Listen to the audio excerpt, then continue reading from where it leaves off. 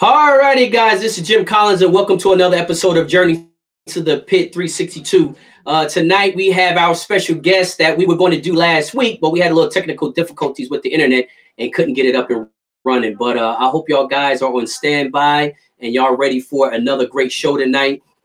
Tonight, just want to make sure I ain't hearing no echoing. But tonight we're going to have Tyler Easterlin from Swift Creek Farms, and then we're going to also have Rec coming in, which was his mentor, his student actually, and we're going to bring them on tonight so they can talk about their experience with the Journey to the Pit 362 program. So I'm going to bring those guys in a second. We got some guys already coming in, so it sounds like everything is good. Everything looks good. So I got these guys on standby right now. I'm going to go ahead and bring them in, but we should have a great show tonight. Guys, they cannot see the comments. So if there's any comments in the comment section that y'all guys or questions y'all might want to ask, just go ahead and put it in the comment section. I can see it, and I'll ask them those questions that y'all guys may post in the comment section. So we're going to go ahead and bring these guys on, and I'll bring them on actually one at a time first. Now we're bringing Rec, our student, right now. Sound is good. Okay, everything looks good. All right, so guys, we're getting feedback that everything is looking good. Let me go ahead and bring Mr. Rec in here, which is our student. Rec, you coming on now in 2 seconds. What's up, buddy? Hey, what's up, Jim? How's it going? Well, listen, I wanted to go ahead and bring you on first, so we could just talk for a quick second. You know, you can tell us a little bit about yourself, and then we'll go ahead and bring Tyler on, which is your mentor, and then we'll try to get into the, we'll try to get into the groove of things. Look like Tyler's down there standing up. Okay, but everything is good. So before we get started, let me go ahead and say the disclaimer. Everything discussed in this interview is for historical, educational, and entertainment purposes only. None of this information is intended for any legal purposes, and all opinions are respected of the individual. So go ahead, Rec, introduce yourself, where you're from, and we'll start from there. All righty. So I'm from Albuquerque, New Mexico. Okay. Everybody calls me Rec. That's just what I've been called my whole growing up. Right. So a little bit about myself involved in GameFowl. I started. Right. Man, it's been crazy. I started probably back in like 03, 04. Okay. And the story is kind of wild because not everybody knows this story, and I don't think I've ever really told anybody. They just thought I was like in a generational type cocker. Right. That's not the case at all. If I told you I was first generation, nobody would believe me. Wow. And wow. So like in 03, 04, I had a friend, Manuel. Growing up, we were like in middle school, elementary school, going to 6th grade, and I would go to his house, and as kids, you sleep over your buddy's house Friday, Saturday. You stay up late, watch TV or whatever, play games. Well, for us, Friday night we went to bed early. We didn't play no games because Saturday we knew his godfather was going to take us to the pit. Wow. So y'all guys just hung out at the house and made sure y'all got to bed early because y'all knew y'all was going to be getting up early. Yeah, and that's just kind of where it started from right there. Ever since. So, Rec, how old were you back then? I would say I was probably about 13 or 12, maybe. Okay. Yeah. Okay. So that was kind of your first introduction to the GameFowl, huh? Right, yeah. That was the first time I've ever even seen anything like it. Wow. Was the first time you ever seen kind of like, and I ain't going to say seen roosters because we all see chickens and roosters and stuff like that growing up. But so this is basically like the first time you actually interacted with them. Yep. This is the first time I've ever seen anything like it. It just engulfed my whole life, changed my whole perspective on everything. And everything I ever wanted to do in life put to the wayside because these GameFowl have just engulfed it. It's over. That's all I want to do. That's so you kind of fall into the same. You get infected with the same passion and desire that we all have when we get to have a deeper experience with these animals, not just on the surface, but really getting to interact with them. So it does definitely change your life a lot. So you're kind of going in strong, but you're out of New Mexico, so you have And before we bring your mentor in, Tyler, in, because like I said, I want to kind of talk a little bit about you. You got into it, at 12, 13 years old through a friend of yours. So, how long was it before you start to have roosters at your own house? So that's part of the journey too, man. So me and my best friend Manuel, we didn't own roosters. His godfather did, or his Nino is what we call it here. Right, And right, so, little by little, I probably made 3 or 4 trips down to the pit. And in New Mexico, it was the last state to be legal. So this was all totally right, legal. right, And so there was no overcast of a shadow on it or nothing like that. So my parents didn't have a problem right, with me going, and it right, was perfectly fine. So we, I told my dad about it. I went home, one day, and I just told him what we've been doing on the weekends and where we've been going and what I've been seeing. And I was just ecstatic about it. And so my dad, he just kind of like showed interest in it, but he didn't really know what direction to take me. Like, right, is this something that a child should be getting into, or is this something that's gonna probably be banned and outlawed here pretty soon? And right, so he went out on a limb and he took me. He took me to the pit, and he went with me. And the next day on Sunday, I woke him up. We woke up, and we were, having breakfast and stuff. And he was a different man too. The game foul took him Wow. over. So once he got infected with it, it kind of changed him. So both y'all guys pretty much got into it at the same time, or maybe pretty much at the same time. You kind of got into it a little bit before him, Yeah, exposed him into it, and he had the same reaction you did. exactly. Yep. And then like a Wow. month went by or something like that. I don't exactly remember the time frame, but he had talked to some of his friends at work that were involved in game foul. And so, as a kid, you don't know much. You don't know the difference between breeds or nothing like that. You just want to have some. And so Right. I got gifted a bird probably within that first year of going to these pits. And Right. as a kid, you feel like you got the best, and he's the best. And man, my first chicken was terrible, man. Well, they're terrible now because you actually have seen some of the best, so you kind of know what the best looks like versus what you started with, huh? Oh, it was horrific, man. I don't know how I survived. But you gotta start from somewhere, man. You can't come out the gate dropping a Ferrari. Yep, that's exactly right. Yeah. So tell me this, man. So y'all guys get into it. How long did it take you to convince your parents to have game foul at the house? I guess your father had started to take an interest in it. So how long did it take for them to start to, be okay with you having some game foul at the house?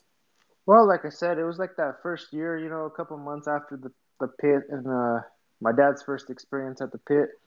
And it was supposed to be a hen and a rooster, but you know how that goes. We ended Mm-hmm. up from 2 to about 8, and then we went from like 8 to about 10, and then now we're about It at goes on and on and on, right? yeah. That is so funny, man, because it kind of, it's not the same story as everybody else. But the part where you start off with a few and then, two, then three, and then Yeah. you buy birds from this guy because he looks like he the best, and you buy this over here because he look like he the best, and then you look out back in the yard, you got a whole yard full of Skittles because you got some of Yeah. the best, what you think is the best from the best, which is everybody at that time, especially when you coming in, you so easily be impressed by stuff because you don't really understand what something should look like anyway. Yeah, you don't know the difference back then. Right. You don't know. So you came in, man, and thought you was doing something, huh? Oh man, I thought I was the best. I mean, but that's what makes this like so intriguing to me is because um, there's not one way to go. Right. If there was a magic, path and this and that to success, everybody would be successful. Right. And there's a lot of different ways to get success and to win trophies or be on top. Right. There's Right. not just one clear Right. cut path. And that's kind of what's Right. cool is you kind of put your spin on everything from breeds to maintenance of the yard, maintenance Hmm. of the Hmm. feed. I mean, Mm-hmm. There's just so much different directions you can go in this. Right, right. That's exactly right, man. And that is kind of um what is the amazing part about it is many ways what they used to say back in the old days, a lot of ways to skin a cat. So basically, you coming in, you seen that it was a lot of. I'm pretty sure you seen a lot of different ways to do the same thing, or at least to get the same result. And that kind of opened up your eyes, saying, "Man, he does it this way, he does it that way, but both of them do pretty Yeah. good." Um, that's actually to me, that's a very important part of it, especially coming in. And I think is one of the caveats of not being born into it Mm-hmm. because you have a little different perspective. You come in and you get to see a whole bunch of different ways to do different things versus sometimes when somebody's born into it, they kind of see the way that their family has already been doing it and probably been doing it with success. You know what I mean? So a lot Right. of times, no reason for them to kind of change. It's still working for them. But by you coming in new, I guess you had an opportunity to see a whole bunch of different people do things a whole bunch of different ways and kind of open your eyes so you know what is not one way to get something done. There's a whole bunch of different ways to get it done. You got to kind of put your own spin on it. Yeah, and that's exactly right. And then like back then, we didn't have the resources such as Journey to the Pit, Right, or even right, people who wanted to share any knowledge. Back then, it was like right, you learn on your own, you learn the hard way, and if you ain't good enough, well, then next year maybe you'll try harder. And right. man, did we learn the hard way? And it can be discouraging sometime, huh? Oh man, it's terrible. It is Right. very discouraging.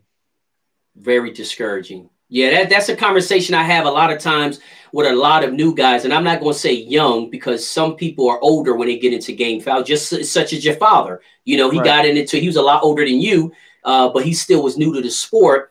And that's one of the things that we're really trying to focus on with Journey to the Pit is to supply a resource with game foul breeders so they don't get discouraged, so they have somewhere to come to get some good unfiltered information from successful people on the same topics, but they get a variety of different ways to kind of get there. But I like to know, with guys like yourself coming into the sport, not having any background in the sport, you kind of your first year was a tough year, which I'm assuming it was because you had nothing to go on. Oh yeah, the first probably 5 years was very tough years, man. Right. Right. You said five, not one, huh? Oh man, it was That was a terrible. little But too conservative, huh? that's kind of what like I like really praise my dad for because Okay. back then I'm a kid, I'm a child, I'm still in school, I'm doing sports, and I don't have money to Right. be out there entering these derbies and stuff. And my dad Right. didn't know much about the sport, and he was never really considered a wealthy, well-off guy. He worked Right. construction till this day. He still does concrete, Right. and so I really like give him all the credit for like taking me Hmm. to these derbies, putting all the money up, feeding the Right. birds, and like really putting his foot down and trying to conquer something and accomplish something. Right. And so that's Right. kind of what, like me and my dad's relationship is so close. Like wherever I go, my dad's probably there, and if he's not there, he's on the phone. He's calling me all day long. Right. Right. And you know what, Rick? I'm gonna let you finish that. Let me bring Tyler in before he fall asleep All down right. here. He laughing. He laughing down. Let me bring Tyler in. But Rick, we're gonna finish off with you. We just gonna bring Tyler in on the screen also too, just to make sure that What's up, Tyler? What's going on?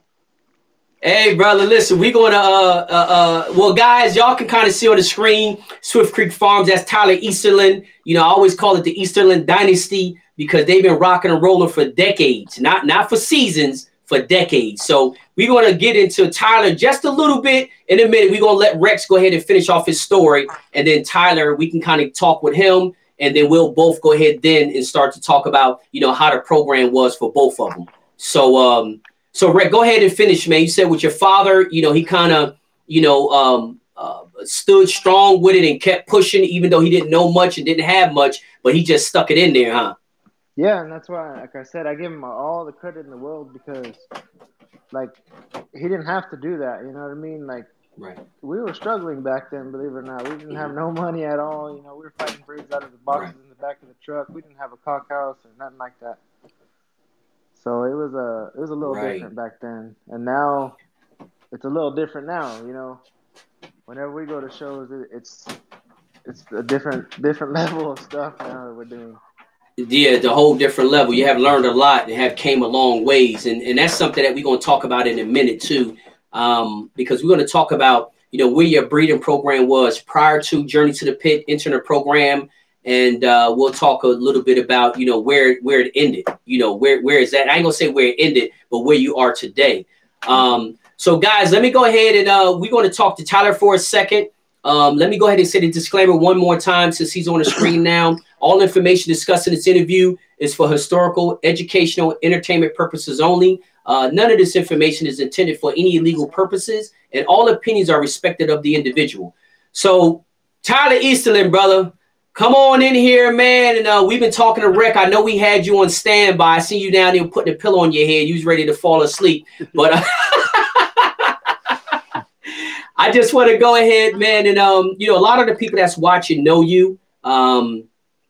A lot of people now watching know you, but let's just go ahead and introduce yourself and tell us a little bit about yourself. And, obviously is going to partake in your family too, but so we can kind of, get a little up there, a little background on you.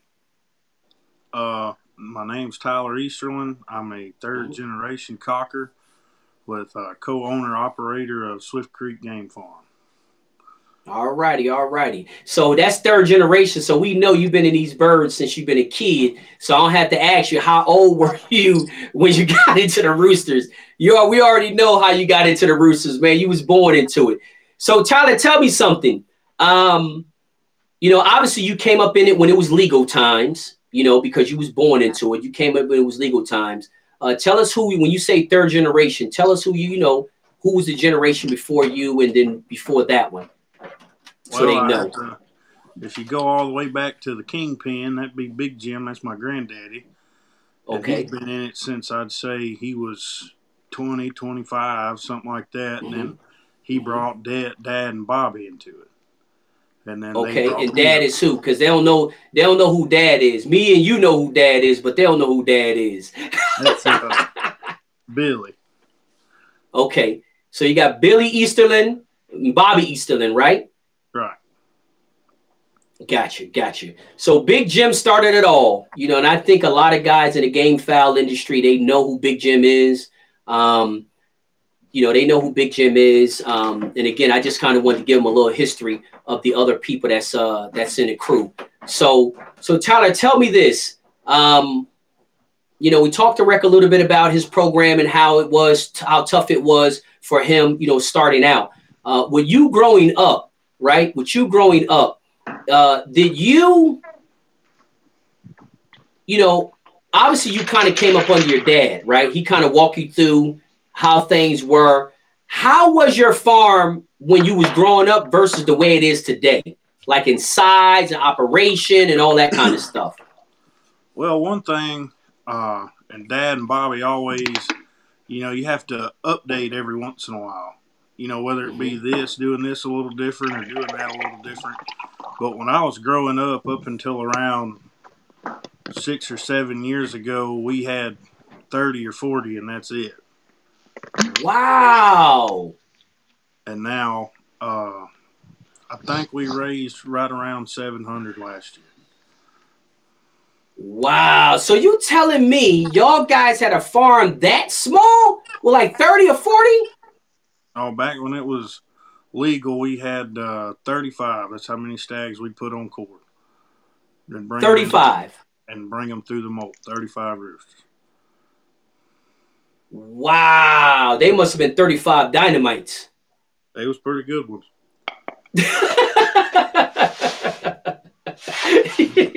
You said they were pretty good ones. So basically, you said up until about 5 or 6 years ago, y'all didn't have the size farm that because y'all got a huge farm now. You said y'all produced about 700 last year, right? Right. Wow. So that was a learning curve, I guess, for all of y'all, huh?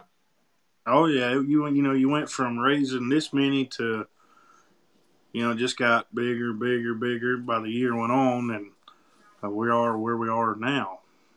And yeah, it was a learning curve as far as the to having to really vaccinate certain medicines and stuff, and it was a learning curve, and we still learn today. So that's what I think about it.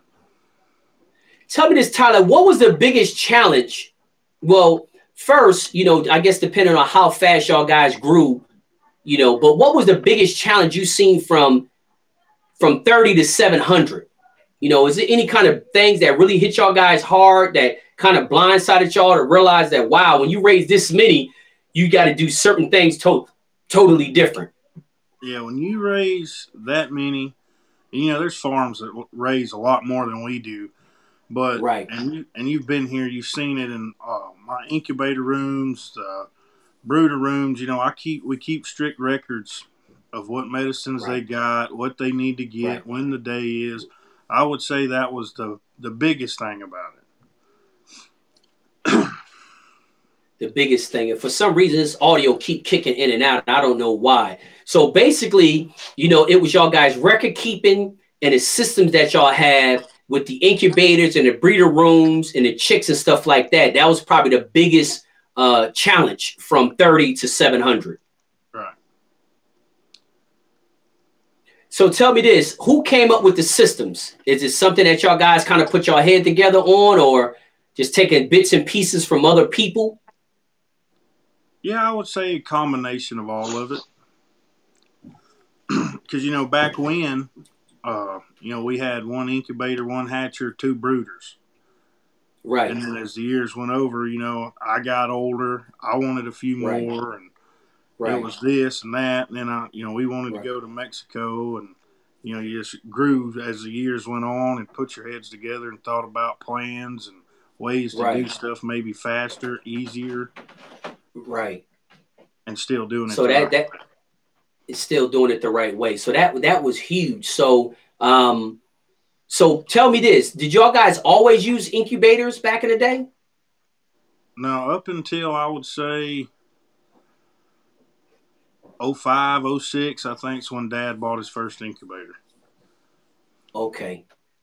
And y'all started with one. Now y'all got a whole trailer full of them. And I still run the original one that he bought. You still do, huh? Yeah. Wow. Well, listen, guys, I know everybody watching had a really good idea. Y'all guys got some feedback, and some history on Rec and on Tyler. So kind of what we'll do right now, we'll kind of shift gears and go into, the 362 Journey to the Pit 362 program. I'll kind of tell you a little bit of history. I had interviewed Tyler before on Journey to the Pit. It was way back at the beginning. It's when I had a little, Tyler, you was the little man in the corner, when I was doing them interviews. The guest was the little person in the corner at the top of the screen, and I was down here. So that's back then when I did the interview with Tyler. So I had a really good idea of who Tyler was, what they was about. I knew their family history, the success that they had in the industry as breeders. So that's kind of how I knew Tyler.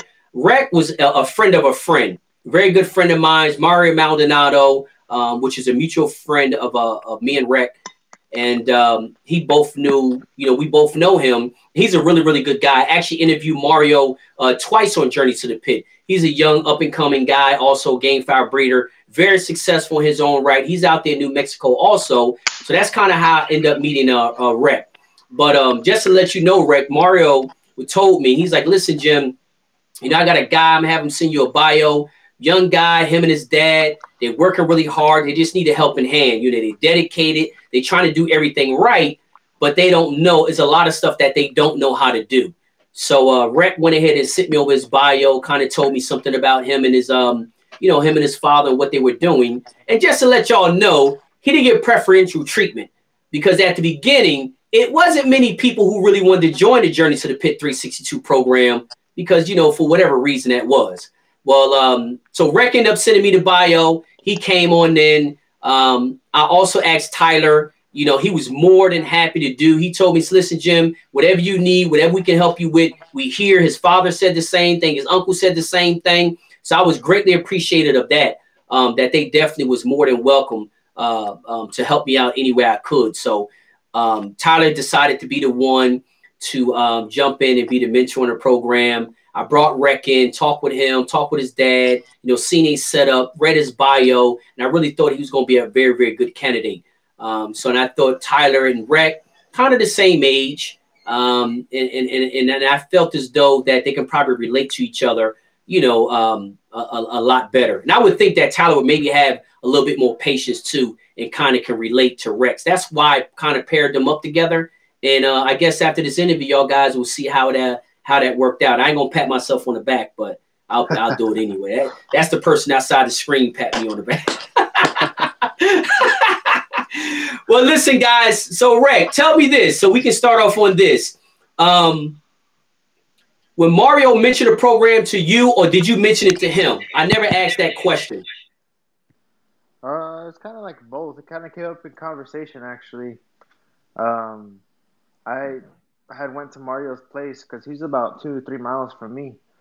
Okay. And that was around the time when you were posting about applicants, applying to the program, and you were looking for students and mentors or whatever. And I knew that he knew you, and you guys were, buddies or whatever. Right. And it just kind of came up in conversation while I was there. And, I had said, oh, yeah, that sounds pretty cool. Like, that would be something cool to be a part of, And then he pulled out his phone and he tried to get a hold of you, and he was doing all this stuff. So it was kind of cool. Right. So, Mario's a great guy for everything. He's done a lot for me as well. Right. I'll never, forget that. And he's always reached out a helping hand. Great guy. Yeah, he definitely is a great guy. And like I said, he spoke very highly of you and your father. So that was good. So that's kind of how you got interested. So Tyler, I like to ask you, what made you decide, or what did it take for you to decide to want to help out and be a mentor in a program? Well, you asked us, and I thought about it, and I thought it would be really nice to try and help somebody out. Maybe they were up and coming, new to it, maybe even been in it for a while. Maybe they could learn new things and ways to do stuff. Okay.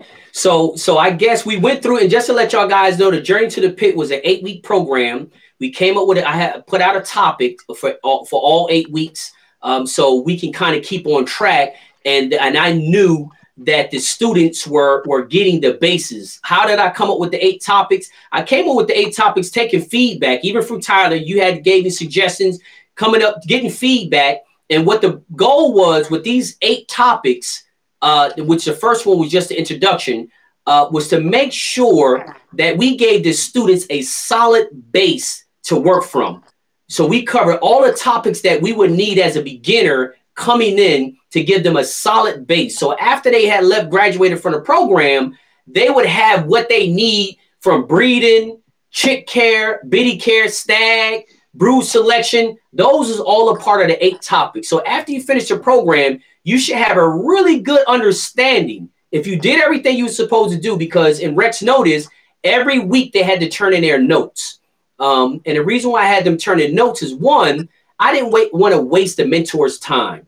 If the mentor was gracious enough to dedicate their time to this one person, I wanted to make sure we were not wasting their time. So I made sure that the students took notes and turned in homework every week.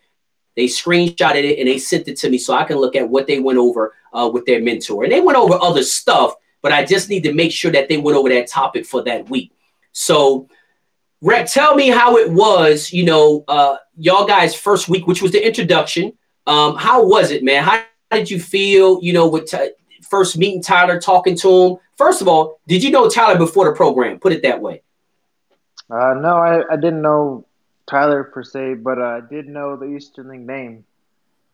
Can you hear me? Okay, you did know the Easterling name? Yeah, I did hear the Easterling name, throughout the Gamecock magazines and stuff like that. Right. But I didn't know Tyler at all. You didn't know Tyler at all.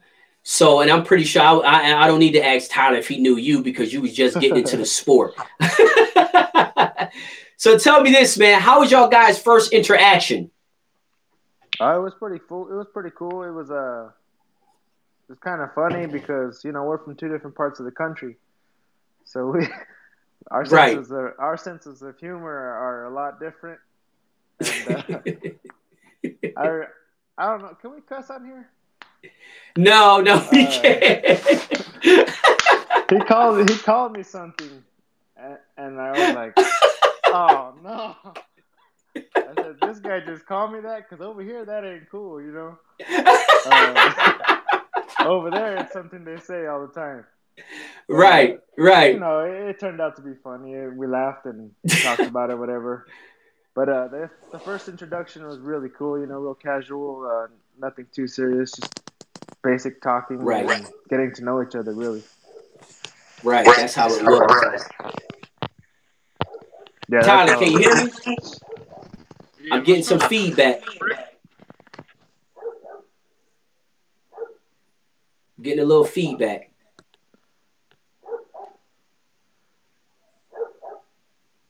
Tyler, can you hear me? Okay, good. So Tyler, Rec just to kind of explain, I know your audio might have messed up a little bit. Tyler, Rec kind of explained, how his first interaction was when he met you. So just tell us, man, how you kind of, go ahead, Rec. Hey, are we supposed to hear each other? Yeah, Tyler, can you hear Rec? Oh, I can't hear him either. No. You can't? Uh-uh. Wow. Do me a favor, guys. I don't know why y'all guys can't hear each other. But what we can do is You want click me to get off off and and click get back back. on? Hang Yes. on. Click I'll off and get just back on. and see if that works. Okay. All righty, guys. Just give us a few minutes. We had some audio difficulties. The audio kind of went out with the two guests that we had on, but they're coming back in, so don't worry about it. So Tyler's gonna come back in now. Tyler, can you hear me? Yeah, I can hear you. Okay, great. All right, so we'll just wait in. We'll just wait. Rec is gonna come back in also in a second. So I don't know what that was all about, why the audio went out. But Rec kind of explained, man, how y'all guys. Here he is. Let me pull Rec in. All right. Turn your camera. Mine? Is it sideways? Yeah, mine's sideways. Want me to turn it? Well, you turn it the other way. Let's see what happened. Uh-oh. Well, he gonna come on back in. Like, man, it's always something, dude. It's always something. But we're gonna get him. Here you go. He's in. All right, he's coming back in now. All Oh, right. you got a All right. haircut. Yeah, now I can see everybody and hear everybody. Yeah, see, I Okay, couldn't. good. I couldn't hear nothing Rick was saying. I was sitting over here like Yeah, I can't You hear could. or see you either. glad I was making. All right, fun well, of listen, man, we got everybody on. So, Tyler, what Rec was telling us, man, is his first, the first encounter with you. And obviously, we can't cuss on the show due to the fact they get posted up to YouTube and everything else. But Well, I don't do that. Okay. oh, that's what it is. He said that y'all guys' sense of humor from where he comes from and where y'all guys are out of, different parts of the country. He said the sense of humor was different. So he's like, man, when you called him that, he's like, what the, like, what did that guy just call me? He said it was comical, man. But he said after that, man, it was funny. Y'all guys laughed about it. So what was your first thoughts, man, when you had your first conversation with Rec?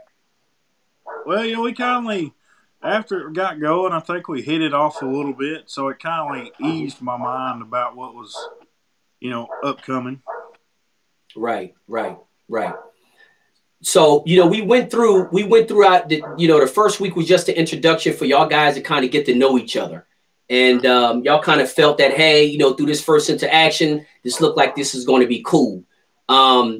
Rec, tell me something before we go kind of into details of the program. What were your biggest challenges in your program before you started? Probably just like the yard health, the health of the flock and the health of the birds. Just Right. I want to say the nutrition, just being able to adjust Okay. the feed according to the season, or even the weather. Say we got some weather coming in, we can adjust the feed now. And back then we were just feeding scratch, just what you buy at the feed store. Wow. Right. And Right. I would say definitely the feed and the nutrition of the birds was kind of something that we didn't really know much about. It was like uncharted territory. And even as far as like medications and vitamins and supplements and stuff like that, I didn't know much about. Didn't know much about it. So that's kind of, when y'all guys did y'all first week of topics, how long was y'all first conversation? Ah, man, I don't know. How long, Tyler? What, 3 hours? First. So the first conversation y'all guys had was 3 hours, huh? 3 hours. It was like 2 hours and 48 minutes or something. Wow. So it was 3. So tell me something. Was it all on one topic, man, or y'all guys kind of was all over the place? Well, we would start out on a topic, but then you get to thinking, things come to, rolling in your head, and then you just go to, but then I would try to come back and, kind of like go through all of what I just said. Right. So it wasn't too much at one time. You're sitting there like, what did he just, I didn't understand none of that. So I'd go over a bunch of stuff, and I'd come back and say, this is why you do this, or this is how we do that. Right. So y'all kind of, like you say, you started off with the topic, kind of veer off on other things that's probably topic related, but not just exactly on a topic. And then you pretty much just come back and do like a recap to make sure that he's getting all the points that you want to make, in that topic, huh? Right. So tell me this, Tyler. So how did you feel when Rec, obviously you asked him what they had been doing, how did you feel about it, about what he was doing? Did you automatically know, oh, this guy I can definitely, we can definitely make some adjustments to kind of get to where he need to go? And that's what I told him the first conversation we had, or first real conversation we had. Right. I was like, look, buddy, I'm going to try to help you out the best I can. But if you're not going to listen to me and at least try some of the things that I'm telling you, then, there's no reason in you even talking to me. Right. But, he told me what, how they did things and what was going on and what was happening. And, yeah, I thought that I could, with the knowledge of me and Dad and Bobby and everybody, I thought that we could really help him out. That's right. So tell me something, Rec, after that first conversation, first of all, because I know you and your dad is a team, just saying with Tyler and his father, was your father involved in these conversations, or was he in the, same place, or is it something you just conveyed to him after you had a chance to talk to Tyler? No, my dad wasn't around at all for the conversations or even like involved. He did like want me to ask him certain things and stuff like that, but me and my dad kind of butted heads about that too, because I didn't want to introduce something like randomly, I wanted to kind of stay in a schedule and let it come about organically. That way, if it does fit into place in a timeline, then I know where to put it in. But if I just ask something totally off topic, then I would kind of confuse myself a little bit. Right. So tell me this, Rec. So with y'all guys' conversations, obviously you turn to your notes every week, but what type of strategy did you use to make sure, or to at least help you retain the information? Because you don't know if you're going to be talking to Tyler after this, after the finish of the course. So what did you kind of do to make sure you retain this information? Oh, well, first of all, I wrote down my notes for sure. First thing, I would probably bug Tyler, because I would stop him in the middle of his what he was saying, and kind of have him repeat himself so I could keep up with my notes. And then also I set up a camera behind me to record the whole phone conversation or video chat. Wow. So y'all guys didn't do a phone call. Y'all guys basically did a video chat, huh? Yeah, it was a video chat pretty much every time. Wow. So y'all guys video chatted through the whole program. Okay. Well, that's awesome, man. And I'm sure some of the other students, they didn't do the video chat, they did phone calls, but that's good. So you basically set up a camera so you can kind of record what y'all guys were talking about. Yeah, and then like now I still go back into that old camera and I'll rewind it, and I have bullet points in my notes with little time slots Right. where there was something that I knew I needed to remember or that I needed to bullet point, and so I will find that time on the film and then I'll relate it to my notes and then it'll like fill in the blank and remind me. That's a very, very good, man. That's a good strategy. So basically what you did was to make it even more, make your notes even more effective. You knew you was recording it, and you will put in timelines on your notes saying, okay, this is at 3:12. He said this at, at 39 minutes and 14 seconds. This one we talked about this. This way you can go back to the video and kind of look at those. You can fast forward to those timelines and hear what Tyler was telling you. Yep, that's exactly right. And it's been freaking crazy. It's like it's valuable. I could sell that video. I don't know if Tyler give you authorization for that. Hey, but the glory thing about it is with 362 being nothing about doing anything illegal, that's the glory part about it. For any of the watchers, for any of the viewers that's viewing and want to know what the 362 is based on a history of back in the day, the whole game foul, showing bursts and all that kind of stuff. It's 365 days in a year. I called the program 362 days because I just thought that it was way too much emphasis on the last 3 days, which they focused on a lot. And you hear a lot of talk about on social media and stuff like that.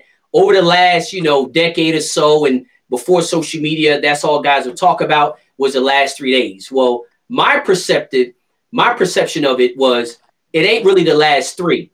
It's the first 362. If you don't have the first 362 days right, then the last 3 days don't even matter. And I just believe, and this is just my opinion, my perspective on game foul breeding, is what carries this sport and these animals is what's done in the 362 days. Because that's when the biddies are there. That's when you making brood selection. That's when you buying brood stock. That's when you raising. That's when you determine what to feed, what medication, all of that is determined in the 362 days. So that is actually the backbone of the sport. What happens in the 362 days and not the last three. So that's the reason why with this program, I let all the mentors know and all the students know that we do not discuss anything illegal in this program. I told the mentors, to ask anything illegal, don't answer it. Stick to the topics. None of the topics about anything illegal. It's all about game foul breeding and what we need to do to carry these birds on for generations to come. I don't want any talking about fighting, tying weapons, none of that. Because again, social media is full of all that mess. They can find that mess from somewhere else. They don't need to enter this program for that. They need to enter this program for the meat and bones of the meat and potatoes of what it's all about. So with saying that, and I'm only saying that, guys, because some of the people watching this have never seen this before, because it'll be posted to YouTube and also to the podcast. So I just want to kind of get that out there. So when Rex said that he was recording it, understand that Tyler wasn't telling him anything illegal. Everything he was telling him was perfectly legal altogether. So Tyler, Rex, that was a very good way. And I suggest that to other students and in classes to come. If you can, try to record the conversations because you shouldn't be discussing anything illegal anyway. And put those bullet points by the timeline that you had in that video. I mean, that's a very good idea. This way you can always go back and save those for your records and don't have to worry about, incriminating yourself or anything because, again, you're not talking about anything illegal. So you still look at those videos today of the conversation that y'all talked about back then at the beginning of the program? Yeah. Funny enough, you know how you don't have like service on the airplanes and stuff? Right. And so what I'll do is I transfer them to my old iPhone 6. And what I do every time I go to visit him, I'll watch him. Wow. Just to like refresh my memory. And if I have anything that I want to cover when I get there, that's what we do. That's what you do. And So that was Tyler, tell me this, man.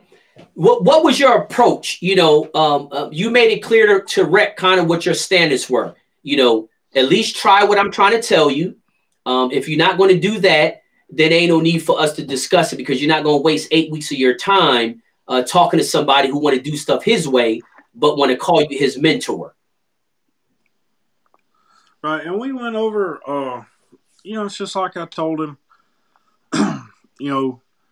I've got me plus 2 generations of experience. Right. And we don't know it all. Nobody does. Right. You learn something new every day, but we know a lot. Right. And I thought, that we could help him a lot. Right. So, is there any particular way or any suggestions that you have, or just because answer this question first? Was this the first time you actually directly mentored somebody? Because I'm pretty sure you get a lot of phone calls throughout the week about bits and pieces of this and that and this and that. Yeah, we get phone calls all the time, texts, hey, what do you do for a snotty nose? Or hey, what do you do for, this or that? But this is the first time that I've ever said, hey, it's kind of like a school teacher. You've got to set up, you've got to, week by week and go over things. Right. So, yes, this is the first time that I'd ever done that. Right. So you was kind of learning how to be a direct mentor or a coach. I kind of call it like a coach the first time, huh? Yeah, I've got a notebook full of notes over here. I'd be sitting here, just jotting things down. Hey, we need to go over this, or we need to do this, or I need to show him this. Right. So, yeah, it was more like a coach, I would say. Right. So tell me this, Tyler, did you ever go back to Dad to ask him about some topics that maybe you and Rec talked about or anything like that? Yeah, me and Dad and Bobby every evening around 6:30 or 7 o'clock, Bobby always comes to the house and we drink coffee almost every evening if we're all here on the dirt road. And, we sat there and discussed several things that, that we were up and coming, we're fixing to talk about, or that we talked about, and I might need to recover something. Right. So, yeah, we're a tight-knit group. That's awesome, man. So, Rec, did you know that all that was going on behind the scenes? No, not at the time, but now that I've been over there a couple of times, they do have coffee every evening. So you know how it rolls now because you done been over there enough. So as y'all guys are going through this program, Rec, did you feel as though, as you was going week to week, did you really feel as though it was making a huge impact on you? Oh yeah, it definitely was. I had my wheels spinning there for a couple of weeks, man. I was questioning everything I thought I knew. Right. And so it was definitely like a mental battle too, because I wanted to try new things and I was terrified to try them at the same time, because we had finally got to a point to where we were pretty successful in what we were doing, me and Dad. Right. And to kind of just like put that to the side and try something new was a little scary. But, my dad told me that he trusts me and my decision making and that he'll support it either way. So now we're totally pretty much doing everything Swift Creek style. Wow, but that's awesome. No, but Rec, I think you brought us some very extremely valid and important points that I think is overlooked a lot of times is what you just said. The fact that y'all breeding program from your perspective was doing good. Y'all had finally got to a point where y'all were happy with your results of the birds that y'all were producing. And then Tyler steps in, you start the mentor program. Then Tyler steps into the picture and say, hey, hold on, pump your brakes. I'm going to tell you stuff. But if you do not try it, now how does guy click off the screen? Man, this guy here is out of control. This guy all over the place, man. But so basically, Tyler steps into the scene, tells you, hey, listen, Rec, if I'm gonna be your mentor, you got to try this stuff that I'm telling you to try. You sit back saying, I joined the program so I can learn more, but this guy trying to tell me to flip. Was it a drastic change from what you was doing to what he wanted you to try? Man, Jim, if I were to send you some pictures of my birds from 2 years ago and a picture of the stags I've raised this last season, you would think it's in totally different climates and different parts of the world. Wow, it was that much of a difference, huh? Yeah, it's black and white. Back Wow. then, I'd pitch a bird on the floor and he looked just like any other bird. Now I pitch a bird on the floor and it looks like new money. Everybody knows that that's a good raised rooster, a good bred rooster, and they're way different. Wow. Way different, huh? Totally new. Let me level. bring in Tyler. He clicked out. He clicked out for a second. Let me bring him back in, man. That's the Alabama style internet out there. Slowly Tyler. roll over here, man. What's up? So listen, man. I had asked Rec. With him, and like I say, man, that had to be difficult, Rec, for y'all guys to work 4, 5, 6, 7 years or something like that to kind of get to where y'all were and comfortable with the results of the birds that y'all were producing. And then Tyler steps into the picture and say, hold on, if you want to be a student, you're going to have to listen to what I say and at least try it, and Rec was saying that it was like black and white, it was like night and day compared to what you was telling him to what he was doing. He was kind of on the fence about even if he wanted to try it, but he had to overcome that. And it goes back to, if it ain't broke, don't fix it. At one time, Rex, you thought it wasn't broke, huh? Nah, definitely not, especially after the season we had last year. See, so basically, right. So basically, you go from, oh, I'm good. My birds are looking like I want them to look. You tell your dad, okay, we got it now. We struggled for the first 5 years, but we got the formula now. Our birds are coming out the way we want. Then you meet Tyler, and the next season after that, you said the birds are like night and day, huh? Compared to what they look like today versus what they look like when you thought it wasn't broke, but it was broke. Oh yeah, it's night and day. Now the stags feel like 2-year-old cocks, healthy as can be. Wow. And you said you pretty much followed a whole program from what Swift Creek is doing. You guys, you implemented all of that stuff into your program and you've seen the definite effects of it. Pretty much everything, even down to like dubbing dates. We dub on the same day almost, or at least the same 2-3 days that they give us. The feed and water regimen has changed. The brood pins have changed. I got biddies on the floor in February. That's never happened over here. We usually don't get. Say that again. You conked out. You said what you had in February? I was able to put biddies on the floor in February. Wow. Due to the health and the care and the change in facility. We never don't get no biddies until about June usually. What? And you said you had some on the floor in February, huh? February, yep. We hatched our first batch. And another thing, I incubated all those biddies. That's never been done here. We always hen hatched. So this time you started an incubator. We got an incubator and first run, first try. So what was your success rate, your first try with the incubator? So I started off fully packed with 42 is the one that I got. That's all it holds. Right. I candled them after the first week, and some of them were very old, over 2 or 3 weeks old. So I kind of had a feeling those weren't going to be successful. And so I took that one on the chin, and I think I ended up setting about 31, and I hatched 28.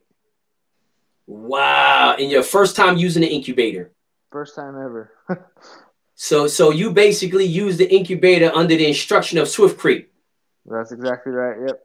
Every day I was. Wow. And just know that these guys are in 2 different climates. These guys are in two totally, completely different climates. Alabama's full of water. They take boats to work. And then over there in New Mexico, man, that's cactus land. Actually it's all kinds of snow, dry desert. Then somebody skiing on a mountain and they land in the Sahara Desert. That's all over the place out there in Albuquerque. But so 2 totally different climates, two different parts of the country, and you was able to use their system not only just in the incubator, but for the biddy program, the stag program, the feeder rigid. Are you feeding just like they feed? Same exact thing. Wow.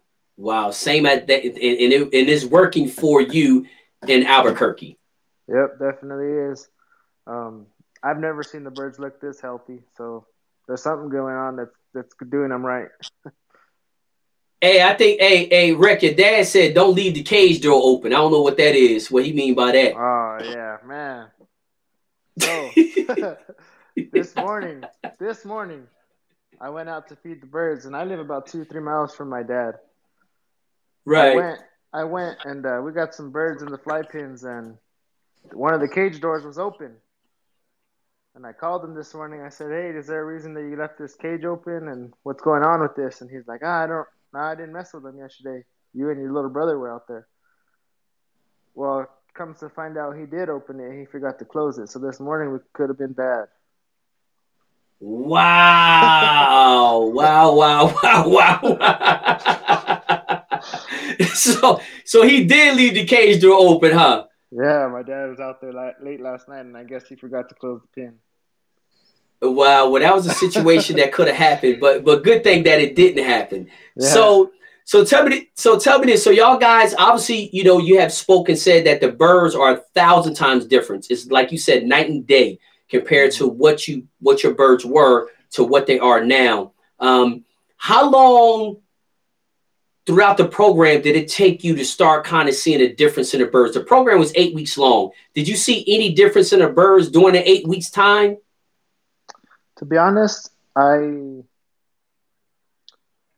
biggest changes during the program was probably my record keeping, and I guess like the late stages of the biddy care, because at the time I had 2 or 3 month old biddies, so I kind of started with them from there.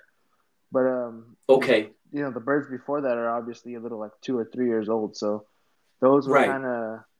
It was in the molt, I believe, so it was kind of hard already on them. So we didn't see too much of a change in those, but in the biddies for sure. For sure. So that was great because you kind of started the program when you had some little biddies. Now you see how they turned out. That's really good because you had an opportunity kind of right away to implement the program and then see the results in the same season, basically. Start to see how they would look as stags. Right. Actually, we did see a result in the roosters because we fed the soaked oats and stuff during the molt. We never did that before, and that helped them push out some feathers a little quicker for us, and they got a little bit less stress on them. Right. So we did implement. So Tyler, tell me something. Were you? Is it? What were you doing, or were you really when you was having these conversations with Rex? Were you kind of checking to see if he was paying attention or if he was kind of implementing that stuff that you were talking about, or was he just half listening? Well, to go back to a point you just hit a minute ago, the thing that had me worried, especially with Rick, is we're in 2 different climates. So I was worried maybe some of the stuff that I do here wouldn't work out there because of the different climates, but obviously it's kind of the same result. But Rick would send me videos of things they were doing out in the yard, changing things, different ways that they were trying to implement some of what I was telling him. So I thought that was pretty cool. Right. So Rick, tell me this: with your father also being involved, you making obviously some drastic changes. How did you kind of deal with that?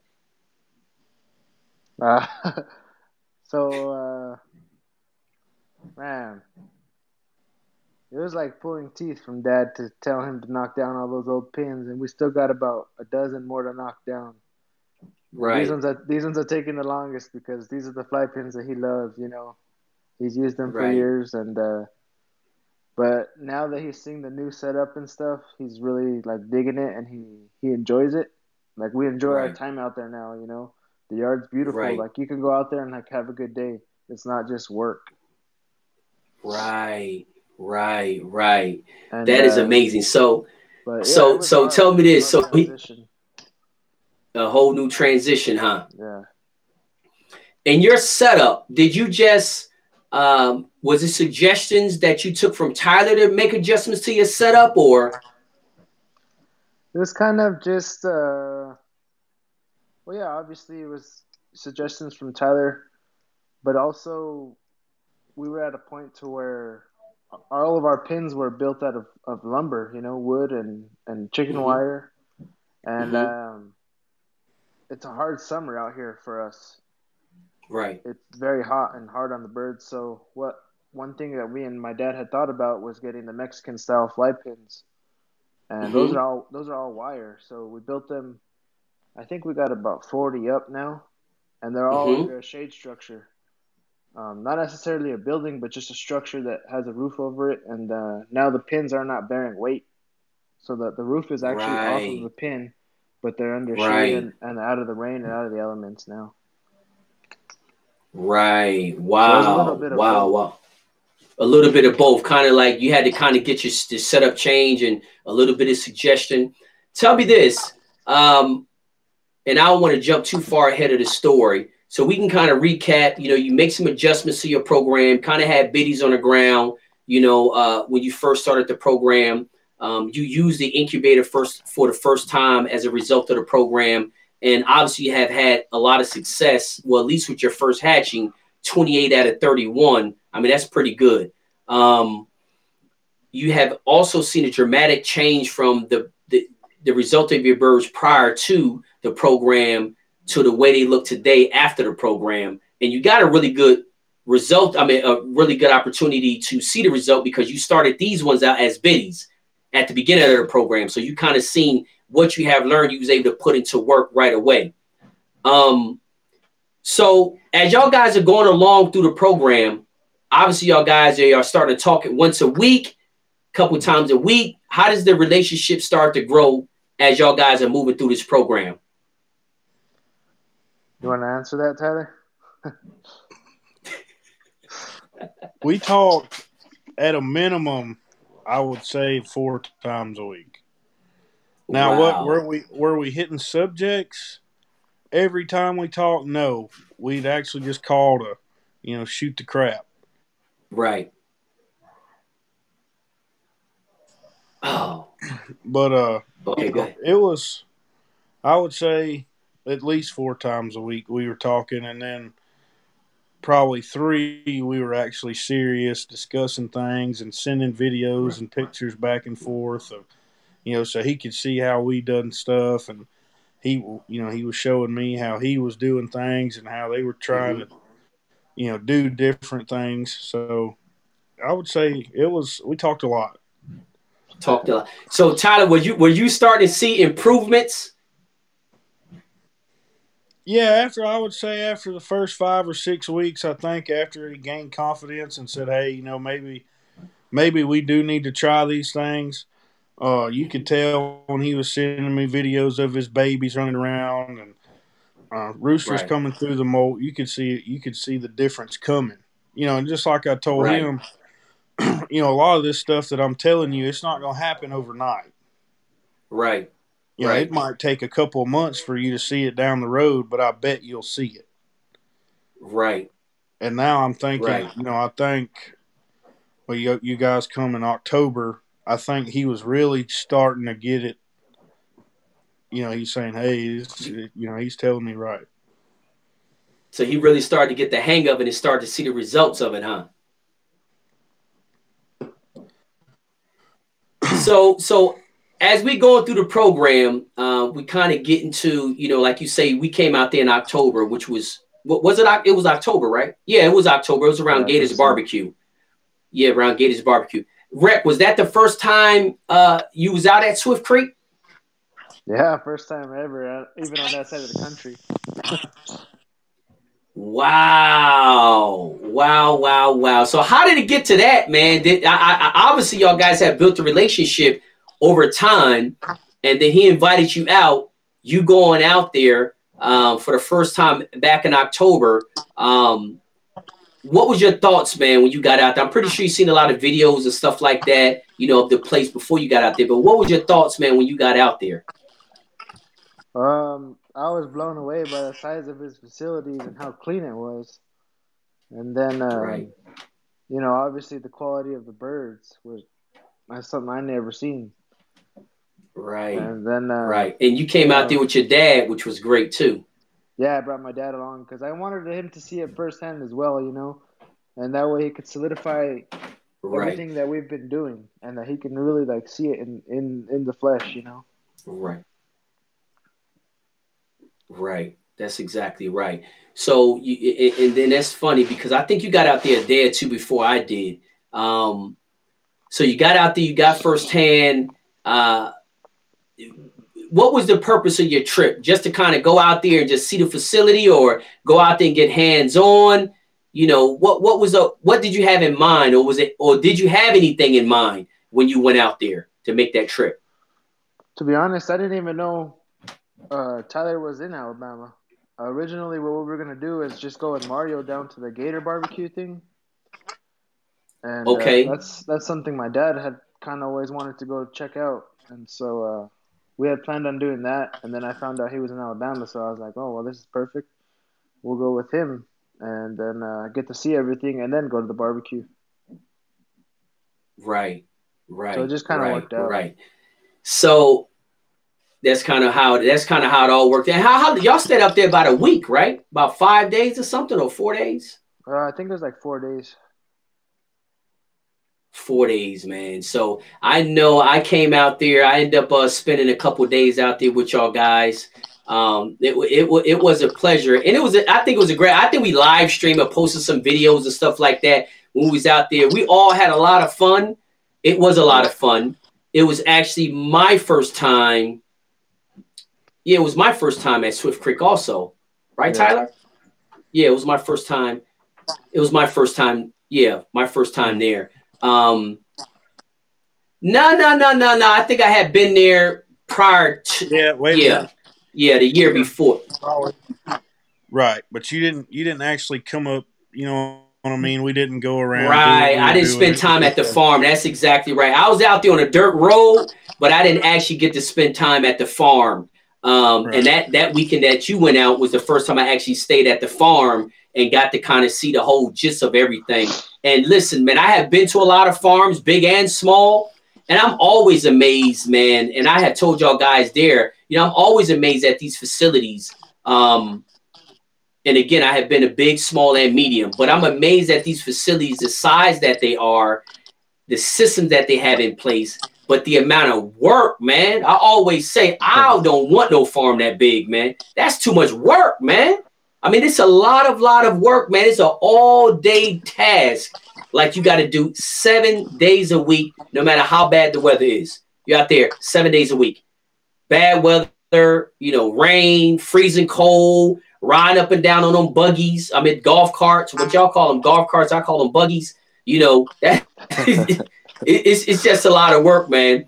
But so Rick, tell me this. That was your first time out there. How many times have you been out there since then? Uh, is it 3 or 4? Once a month.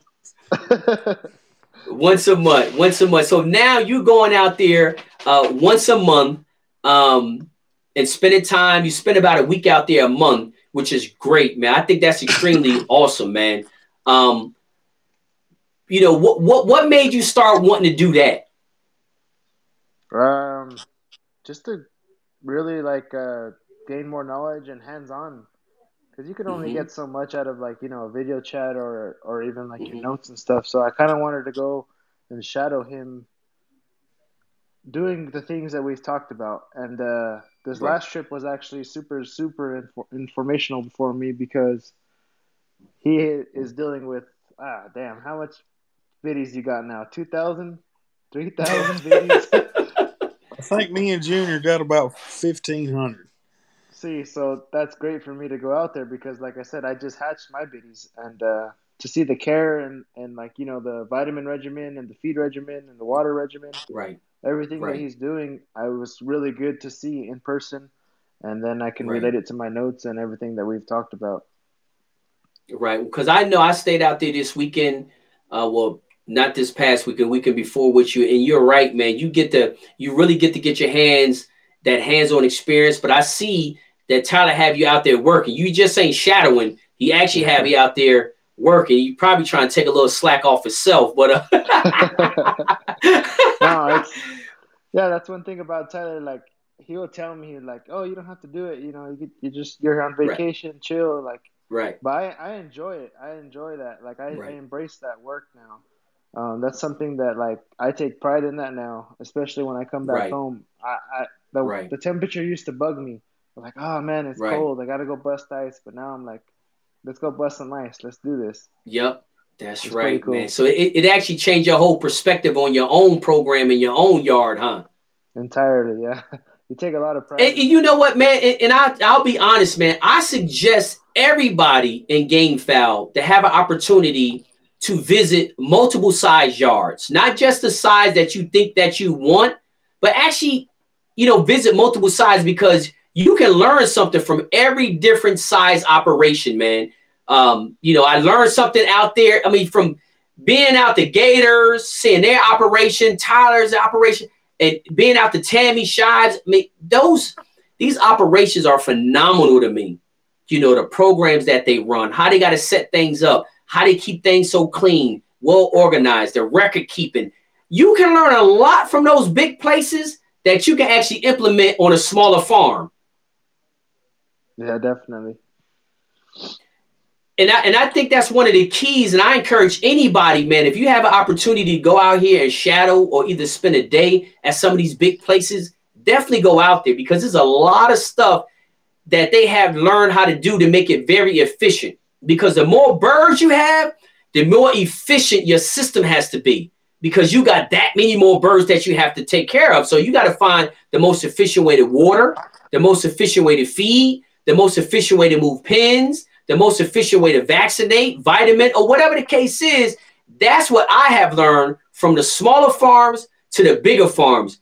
Those big farms have came up with the most efficient way to run their farm. They're not telling, somebody else run their farm, but they farm their self. That came up with a lot of little tricks and ways and systems that they have in place to make it the most efficient way possible, man, because I knew to keep those farms that clean, that organized, and for those birds to be that healthy, they got to be doing something right. And that's why I was like, I need to spend a day here because I want to see what they doing. Like, how do they have these birds looking as good? How's all these water bowls clean like this? How is this feed so clean? How is the pen so I was amazed. And that's why I wanted to stay. All the places I went, I stayed a couple of days because I want to see what's going on behind the scenes. Like, how do you do this? Because I had went to yards that only had 20 birds, and it was just like you had to change your clothes when you left there, because the place is so ratchet. I'm like, what the heck? This place is filthy. But again, it's a lot of stuff that the little guy can learn instead of criticizing the big farms. It's a lot of stuff that they can learn and embrace and make their life a heck of a lot easier on a smaller scale.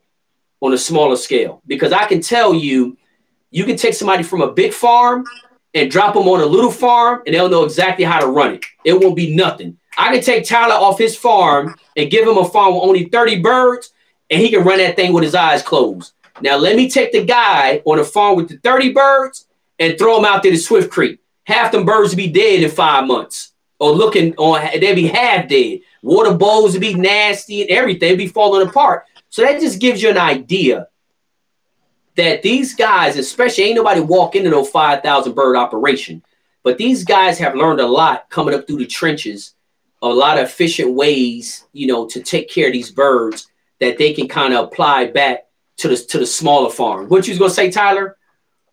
And most farms ain't got a junior. That's right. Well, you got that right.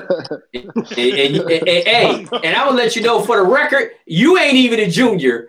You ain't even a junior. They don't make too many juniors. I tell you that right now.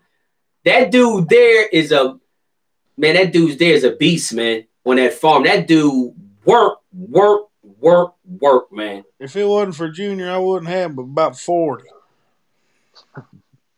You said 4. Well, I tell you what, he keep that thing in order, don't he? Oh, yeah.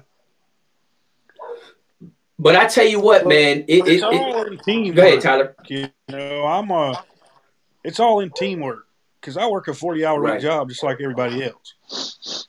So Junior's at Right. home every day, and I'm kindly, while I'm at work, I'm behind the scenes, and Junior's Right. at home. You know what I mean? And then Friday, Right. Saturday, Sunday, it's me and Junior.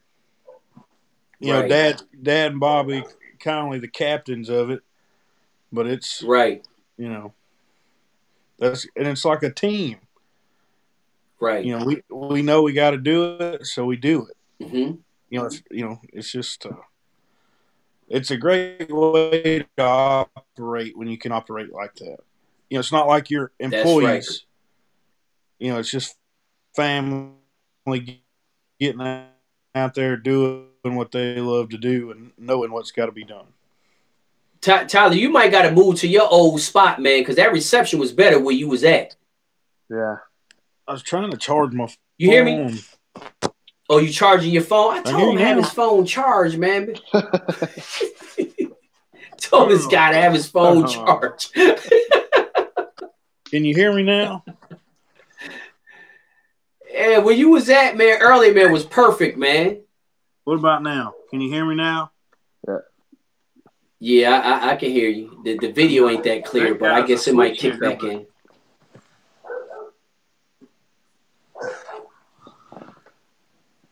Good now? You got it? Yeah, we good. We because the audio was horrible over there in that every. I know you was comfortable, but we couldn't hear you. But anyway, so listen, guys. So yeah, go ahead. It's easier when it's teamwork, right? And everybody's together. That's what I was trying to explain, and that's how the farm runs so smooth. Right. You don't have me and Dad butting heads about this, or Dad and Junior butting heads about this. It's whatever. Right. Right. So I would say and it all works out. Yeah, that's how we stay, smooth sailing.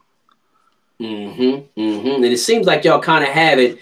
Y'all have it in, and how long has Junior been with y'all? I mean, because he run that farm, man. I mean, he's out there, dude. He's extremely efficient. Not only is he hard working, but he's very efficient. And it looks like he knows exactly what he's doing, man. How long has he been working out there? I want to say part of the family. I ain't gonna say working out there, but just a part of the family out there. He started working with Dad, I want to say, when he's 16 and he's 32. When he was how much? 15? 15 or 16. Wow. So he's been here a long time, and then he worked for Dad for a few years before he really I think we went to Louisiana or somewhere one time, and he kind of got hooked on it, and he's been there ever since, every day. Wow, 15 years. Your mama say Miss Easton said 15 years. Yep, that's what it's been. Yeah, that dude there is he's getting it in, man. It's very impressive to see the work that he puts in. But what's also amazing is the attitude towards the farm is the same no matter who you sit down and talk to. You, Dad, Bobby, the attitude's the same. You know what I mean? Everybody is all working in sync. Everybody knows where everything's at. It is amazing. I think to me, and I don't know how it is for you, Rec, but it's kind of inspiring to see an operation that size, to see a team like that. It makes you know that it is possible. It might be hard to build a team like that, but it is possible because it is teams out there that work like that. But to me, it was inspiring. How about you, Rec? Yeah, definitely inspiring. For me, it's just me, my dad, and my little brother. But my little brother's not here full time; he lives out of town. Right. But so me and my dad have kind of run the situation that we have here. But I aspire to be as open communicating as Tyler and his team and his family. Right. And so me and my dad try to get together every evening as well to try and talk about things that we're trying to implement or things that need to get done. Right. And then, but back at Swift Creek, like he said earlier, they all get together and have coffee or, hang out at Mom's house every night. And that's where I noticed they kind of start brainstorming on what they want to do or what needs to get done or what's looking better, what's not, whatever the case may be. and that's a pretty cool thing to sit in actually, and just be a fly on the wall actually. Right. I won't say anything, and they think I'm just there looking at the wall, but I'm actually my wheels are Just soaking it spinning. all in. Yeah, it's crazy. That is amazing, man. To sit there and have that type of rapport with everybody out there on the dirt road, man. Sit in there, have coffee, talk about different things, man. And you know, it's like unattended conversation. You know what I mean? It's like they get to talking about all kinds of stuff, you know, especially all bird related. But it's just amazing to be able to sit there and be listening to those kind of conversations, the kind of stuff that get thrown around. So tell me this, Rec, for the people who don't know, whatever, you know, going through the program, did you end up acquiring any of the Swift Creek, you know, birds? And if you did, what did you like about them and all that kind of stuff? Man, I got so much Swift Creek stuff. It's the whole brood pins are Swift Creek. What? They're the infiltrator, huh? They're the infiltrator. But in all seriousness, Tyler was, super kind enough to gift me a pair, my first Bruner Mhm. pair, and so of course, I crossed those and started raising those Bruners, and then so I'll have some pure ones for the next year, and Right, then I acquired some of Tyler's like special little breed that he's been working on, which is the Black Bruner, and right. well, the moment I seen those Black Bruners, I loved them. They're amazing, beautiful birds. Yeah, yeah. And so I got that pullet, and then I got another stag the other day, and now it's me and Tony Jr. are fighting over roosters in the field. Because you know Tony Jr. laid claim to everything on the yard. If that thing in Yeah. there just look good, Tony Jr. like, oh, I got my tag on it. I'm like, that dude there, man. That dude tag on everything in the yard, man. He like, oh, I got my tag on it. I was like, hold on, I gotta check them tags, man. I'll see Tony Jr. in here. I see a number. But yeah, now me and Tyler kind of came up with a game plan. We sat down and he asked me, what do you work on? What's the line that you love? What's good for Right. you? And so I told him, of course, my dad had acquired some Gilmore hatches. That's what we've Mm-hmm. been successful with all these years. And Mm-hmm. so Tyler pondered on it and sat on it, and he got together two pullets that he thinks will be good on those Gilmore hatches, and we shipped them over, and they're in the brood pen now. So hopefully they come out pretty good.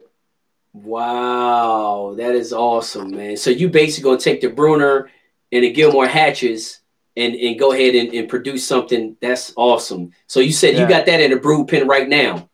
Yep. Right now we kind of both selected it, so it was pretty cool. Right, right. So y'all actually have it started y'all first well, I ain't gonna say experiment, but this is gonna be a first try for something either one. Tyler, tell me this: have anybody ever did that with the Bruners, with that cross that he's doing now, or? Well, we use, I would say 6, 7 years ago back, we had some good McLeans that we acquired. Mm-hmm. And they always cross good with the Bruners. And Larry Right, Morris, the guy that we got them from, he always had great success with the hatch Bruners or Bruner hatches.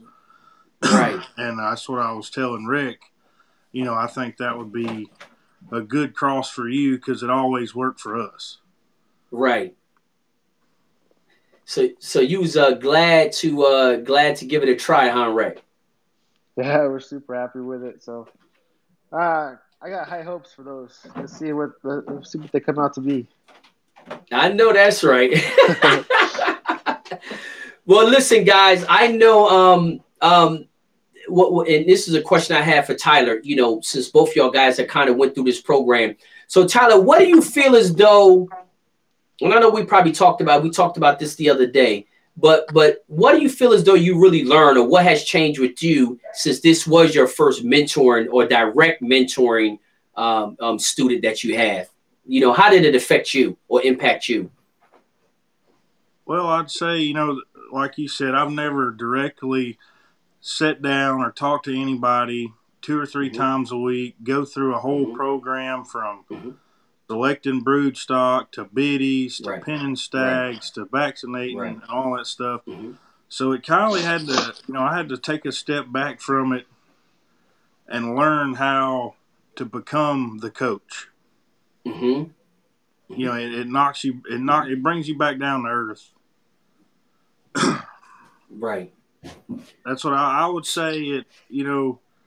I learned more. Don't take nothing for granted. Because Right. I had a dad that was in it. I had an uncle that was in it. I had a grandpa that was in it. Right. And some people don't have that. Right. So, to take a step back and help somebody that didn't have that, I thought was the greatest thing for me. Right. Exactly. And Rhett, how do you feel the program impacts you? We know it. Obviously, we know it made a huge impact on your birds. But what would you say was the biggest impact on you as an individual? Well, like you said, obviously the birds in the yard or whatever. But to be completely honest, Jim, it's been just being able to meet Tyler and his family and his grandpa and his dad, Mm-hmm. his uncle, his mom, his Right. sisters, Junior, Right. Tony. I got a Right. whole group of people behind me now that support me and my dad, and they're across the country. And so, Right. just the relationship and the friendships that we've all created is priceless to me. That's what I Right. got the most out of this program. And it's opened a lot of doors from Gamefowl, of course, and then Right. like education on vitamins and supplements as well from Tony Jr. And then I get a Right. lot of information on health and care from Junior, Right. Tyler's brother-in-law, and Right. that's what I got out of it the most was what it really took behind the scenes, behind the trophies, behind all these cool pictures in Mexico, and Right. all the fame and success or whatever. But not everybody's out there on them golf carts when it's raining. Not everybody's out there when it's muddy and it's Yep. snowing, and that Yep. is awesome. And then I can't thank them enough for opening their doors. Like I can go to his Mm-hmm. mom's house now and have dinner, like right Yep. now. So That's it's right. amazing. It's amazing, and it's been a blessing, and I'll never Mm-hmm. forget it, never take it for granted. Right, right. Well, I tell y'all, both of y'all guys, man, just like with the other students and the other mentors, the journey to the pit wasn't a thing that a lot of people had confidence in. Most people said that it would not work because, again, it hadn't been done before. And you know how people are when something ain't been done before, they just think it can't be done. But it took guys like yourself, it took guys like Tyler, and all the other mentors and all the other students to believe that, hey, let's go ahead and give this a try. And again, it was something that was greater than just the birds. You know what I mean? It seems Yep. like from talking to all the students and all the mentors, it kind of built, to me, lifelong relationships. Every mentor and every student has created a relationship with each other that is still alive today. And most of them, actually all of them, did not know their mentor prior to the program. And now they're all like, best of friends, which is extremely, to me, powerful thing, because I never really even thought about it like that. I just wanted to open up a door for guys coming into the sport to create a solid foundation for them of unfiltered information. My journey to the pit. But it seems like, man, every time I talk to a mentor and a student, they have had like life-changing experiences besides feed programs and biddies and vaccination. Like, man, me and my mentor are really, really close friends now. We really close friends. We talk about stuff outside of chickens now.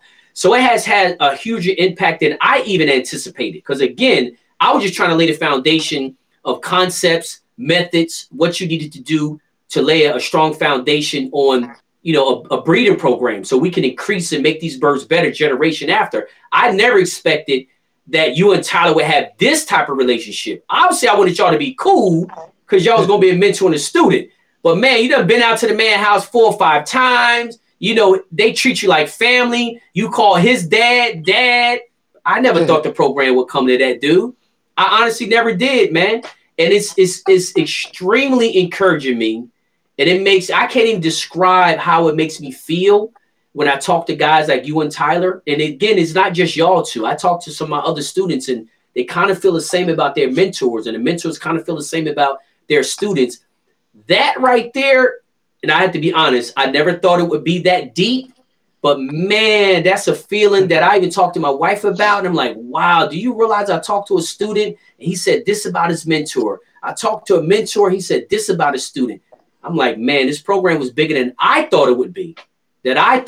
So hopefully we'll go ahead and continue. We got class 2 coming up, and I'm not going to rush it because I personally have learned a lot. Some things that I would change for the next class, as far as qualifications and making sure that the students see what direction they're coming in, not to overthink it, because I think I did a fairly good job. Not to see that person. Oh no, hold on, this is a screen. That person pat me on my back again. No, but I think that I think it came out pretty good, man. And I just wanted to thank y'all two guys, man, for participating in it, putting an effort into it to make the program a success, because it would not have been successful if guys didn't take the attitude that y'all guys have taken and the effort that y'all have put into the program. So I would like to thank both of y'all guys for doing that, because y'all helped make the program a success. And that's pretty much it. You know, we'll have class 2 coming up. Hopefully, Rec, keep doing what you're doing, and we'll have you on the other side of the screen where you'll be a mentor, and we'll have a student that you'll be taking him through what you've been through. So that's the goal. That's the goal, to have the students to one day become the mentors, so we can keep this thing is going. But that's pretty much it, guys. I mean, if y'all have any more last words to say, we've been on this thing over an hour and a half.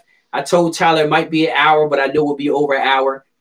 But if y'all guys got any last words to say, any words of advice, say from you, Rex, what words of advice you got for, say, students that's coming into the program?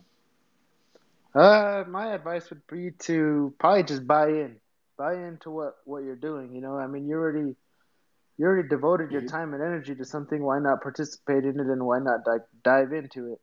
Look at me, like, I'm by no means well off or rich, but I got money together to go across the country 3 or 4 times already. And if I didn't make those trips, I don't think we would have gotten this far with the program, because, like I said, you could only get so much, you know, over the video chat and stuff like that.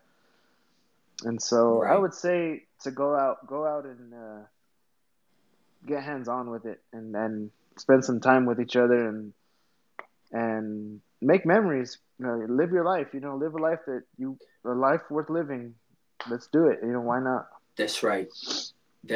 I totally agree. And Tyler, man, for the mentors coming into the program, you know, this was your first rodeo as a direct mentor. You know, what kind of advice would you say to mentors, you know, dealing with somebody new, to the sport, coming in and relying on you for so much? So what advice would you have for the mentors that's considering to be a part of the program? I would say go back to the beginning and do it slow. Mm-hmm. You know, come into it slower than what you would say if me or Rec are talking now. Because he may not, whoever you're talking to, may not understand what you're trying to tell them. And you need to, you know, take it slow, explain the steps, explain why you're doing it, explain what it's going to do for them in, you know, 6 months. And, you know, do it that way. Take it a little bit slower maybe than I was taking it in the beginning with me and Rick, because I think I had to slow it down a little bit. But that would be my main advice. Give them time to buy into what you're saying, and take it slow. That's some really good advice, because what you say makes a lot of sense. We can't assume that they know something, and we have to take it slow, because you know, if they don't know it and you move too fast, they're not going to grasp a lot of the stuff. They'll listen to it, they'll hear it, but they're not really going to grasp the concepts that you know, that you're trying to present to them, or you're trying to teach them. So that makes a lot of sense. And I think kind of Rec kind of talked about that anyway from the beginning, when he talked about, you know, it was a totally drastic change, but he said, you know, hey, you know what, let me just go ahead and try it, even though I'm comfortable where we at. Let's just try to see if it can get a little better. And obviously it did. So, you know, and if you're comfortable where you're at, Mm-hmm. then I mean, I honestly don't see why you would join the program. That's a great point. You know, That's that's what I told Rick. I said, you know, I might have done good last year. Mm-hmm. Excellent. But during last year, I need to be thinking about the next 2 years or the next 5 years or the next 10 years. You know, always try to improve, listen, and, you know, take to heart what people are saying. And maybe it works, maybe it don't, but buy into it. Right.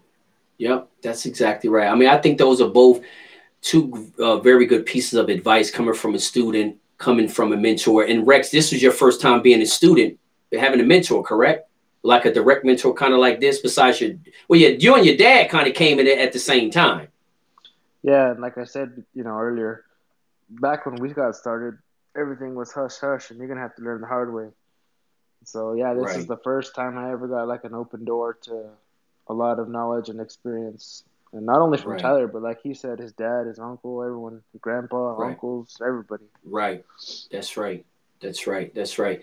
Well, guys, man, this has been a pleasant interview. I know y'all can't see the comments, but people are thanking y'all guys, congratulating y'all guys. I think y'all guys are definitely two great representatives of the Journey to the Pit 362 program. It just shows that what this program can produce. If you buy into it, you put in the work, you open up your mind and say, you know what, let's just go ahead and try to get it done. I think y'all are two excellent examples that we can reflect upon and say, hey, those two guys went through the Journey to the Pit program and look at where they are today. You know, Tyler already had his kind of path already made, but then he got another experience, which was being a direct mentor that I think helped him grow as an individual also, not just the chicken thing, but, you know, as a person, as an individual. So, but that's pretty much it, guys. I appreciate it. Thank you very much for coming on to the show. I will be seeing both of y'all guys. It was March, April. I guess it'll be next month. So I'll be back at Swift Creek next month, which y'all will all be having laughs and drinking coffee, and y'all just throw me on the back of the golf cart in the freezing cold while y'all sitting up in the heat driving on the front. And so we'll listen, put Rick man, in the back bedroom so we can all sleep and yeah, exactly. Well, listen, brothers, y'all have a good night.